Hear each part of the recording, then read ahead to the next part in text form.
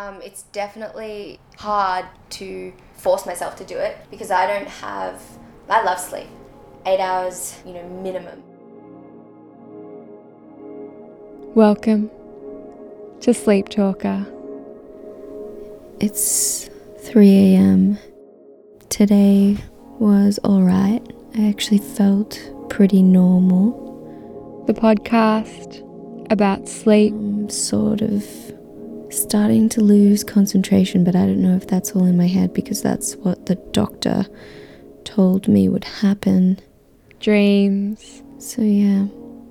Nightmares. I guess we'll just see. And what happens in your head after dark. In this podcast, we've heard from people who can't sleep. We've heard about what it feels like to be tired. But what I don't really know is what happens to our bodies when we miss out on rest. Tonight on Sleep Talker, we'll hear from Paige Lacey, a radio producer from Sydney. For this story, Paige did something I don't think I could bring myself to do. She willingly kept herself awake and tried to find out if she could stretch the hours in her days.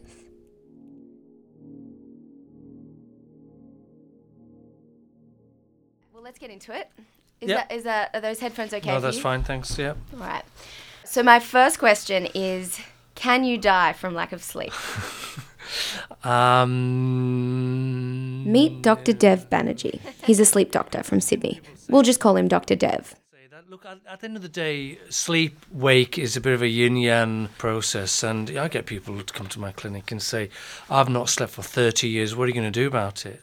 And actually, when you Dr. Dev is my sleep doctor. sleep, so we don't actually have individuals who have no sleep at all, but there are some conditions that people might have heard about called fatal insomnia, and those individuals who die from this condition is because of other neurodegenerative conditions, and insomnia is one of the side effects. So the answer to your question is no. So when people come to me and say I don't sleep very well, they have that perception of don't sleep very well, and what I'm trying to work out, is it a difficulty in initiation of sleep or is it a difficulty in maintaining of sleep? So we sort of loosely use this term insomnia to describe poor sleep or sleep deprivation or lack of sleep, but it's quite a loose term and you have to be a little bit more investigative in trying to work out exactly what aspects of the sleep is an issue. Be Tom. That's me. Nice to meet you. How did you sleep last night? Okay, now this is Tom. Since I've been about 10 years old, like you'll go to bed and you'll just sort of lie there and you're still awake 7 hours later, and you end up probably getting about 2 hours sleep a night. He's in his late 20s and he runs a bar in Sydney.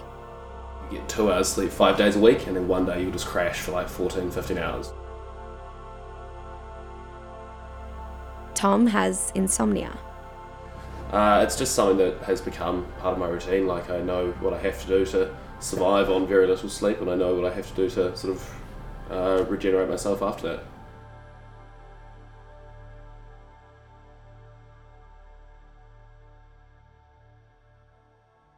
For many people, they don't get to sleep because of social reasons or work reasons or environmental reasons, so on. So we sort of loosely use this term insomnia to describe poor sleep or sleep deprivation or lack of sleep, but it's quite a loose term and you have to be a little bit more investigative in trying to work out exactly what aspects of the sleep is an issue. How one feels at night time and how one feels at daytime is very much intrinsically related to each other.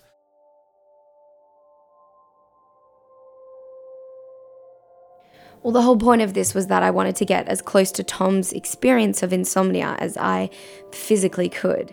Under the supervision of Dr. Dev, of course, I cut my sleep in half. I did 4 nights in a row and pretty much just tried to get on with my normal life in between. actually. Well, there was one little rule. I'd certainly recommend you don't drive, so public transport. On a serious note, if you are undertaking sleep deprivation and you get into a motor vehicle and you're tired and you fall asleep, you'd be liable to the law because you're not taking a duty of care. That in mind, off I went.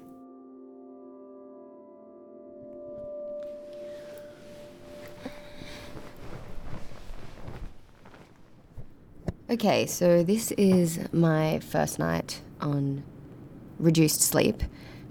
I have so much time and I don't know what to do with it. So I've just been on YouTube for the last 45 minutes watching these other kids do sleep deprivation experiments where they don't sleep at all for 100 hours and they film themselves. I feel like I should be making better use of my time right now. What are you doing when you're awake at weird hours? Reading, go for walks, go to the gym. There's a 24-hour gym, so I can just go there instead. Just find something to sort of fill up your time. Try and not waste it. It's very easy to just sit and TV. I feel like an encyclopedic knowledge of infomercials and Antiques Roadshow and late night TV. So we are on day 1 now after my first night on massively reduced sleep. And I don't know, the things that I've kind of noticed today are that I'm pretty hungry, I'm really craving caffeine, but I feel like those things are totally normal for me.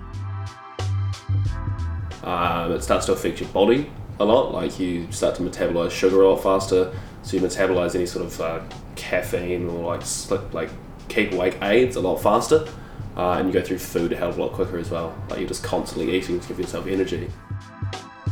Day number 2, and the hunger thing is definitely still a thing. I'm slightly more irritable today, more just not really at anyone, but kind of more just at little things that annoy me. What happened before, I couldn't remember the code to unlock my bike, and it was really frustrating, and I got really angry, and then I was like, oh, okay, I know this, we're fine, we're sweet. But yeah, aside from that, I feel like I'm relatively unaffected at this point, wondering how long that will last for. Those people who don't sleep very well, there's an equilibrium shift. They adjust the equilibrium of trying to manage and get through with lack of sleep. So you'll have an acute response, acute physiological and psychological response, and also a social response. You don't want to be partying, for example, because you just don't feel you've got enough energy to do it. I definitely feel pretty drained today. I can't really concentrate on anything, and it's taken me a little while if someone's talking to me for me to realize that they're talking to me. It's day 3 now, and last night I gave myself a solid 3.5 hours worth of Zeds. And actually, interestingly, last night I got in trouble at work for not doing something properly because I'm tired, and I definitely had a way lower tolerance for criticism. I just took it super personally, and if I wasn't aware that my brain was sleep deprived and probably playing tricks on me, I don't know if I would have been able to cope. Kind of felt a bit teary, if that makes sense, and I know that it can really be hard to control that feeling once it sets in. Those who have mental health illness, anxiety, stress, depression, mood disorders, they tend to have a disorder of the sleep as well. It's quite common. There's always a big debate amongst us. What comes first? Is it the poor sleep, unrestorative sleep, or is it the mood disorder? I think the two really very much interact together. And so trying to treat one in isolation never really works. It's the easy way out is to say, oh, we'll take some sleeping tablets and away you go. But you need to understand where that sleep disorder is coming from. 2 or 3 years ago, I had a terrible fucking temper. Was just was an unpleasant person to work with and be around, but I've done a lot of work towards sort of remove myself from that. And it's not that I have any more sleep or any less sleep than then. Just about understanding, essentially this is how much sleep I'm going to get, and this is how I'm going to feel about it. So. Well, insomnia is quite a chronic condition and it's phasic, so you have good phases and bad phases. And so during an acute phase or a bad phase, you learn management strategies that you rely on when you have the next bad phase as well. And it's a lot to do with learning about yourself and how you manage the situation. Many people are different. It comes for me and for people I know with it comes in like waves. Like sometimes it'll affect you like 1 day a week. And then for 6 months you'll have like a relatively normal sleeping pattern, and then it'll just swing right back to like 2 hours a night. Well, it's 4 a.m. and I was supposed to go to sleep an hour ago, but I can't really sleep.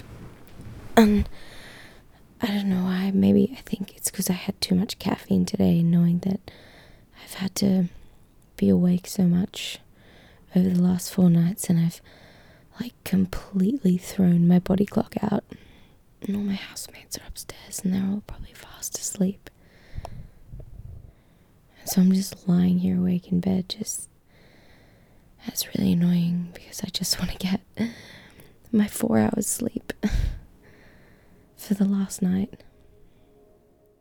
With the hyperarousal response, that's trying to keep you awake during the daytime, but that hyperarousal response is flight-fright response. There's a bit of a domino effect into the night time, and that's probably why you couldn't get to sleep after an hour. And that's what we see in many people with insomnia, this hyper-alertness, so they can't just switch off. What you'll probably find is even one night, even if you do get 8, 9, 10 hours of sleep, you will probably not recover completely physiologically. When we look at work patterns, it's important that, let's say after a set of nights, for example, there's no point having one good night recovery and then go back on nights again. You need at least 2 or 3. You can't switch your circadian rhythm on and off like a switch. It's a gradual thing. And I think that probably embodies what we're trying to say, is that one rule isn't fit for everybody, and you've got to work out what works for you. I think we live in a fairly transitional life, and what works for you now may not work for you in 40 years. So you've got to readapt, and that's key for everyone.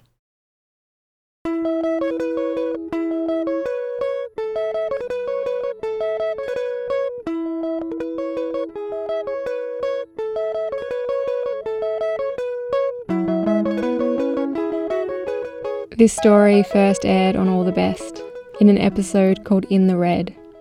It's all about different kinds of debt, and you can listen to the whole thing at allthebestradio.com. Paige Lacey produced this story. She's a radio presenter and producer from Sydney. You can find her on Instagram or Twitter at Paige, that's PAIJ_Elizabeth. I'll post those links at the Sleep Talker website, sleeptalkerpodcast.com. That's also where you can listen to past episodes and find out how to subscribe or get in touch. If you like the show, you know what to do. More sleep stories soon. Until next time, good night.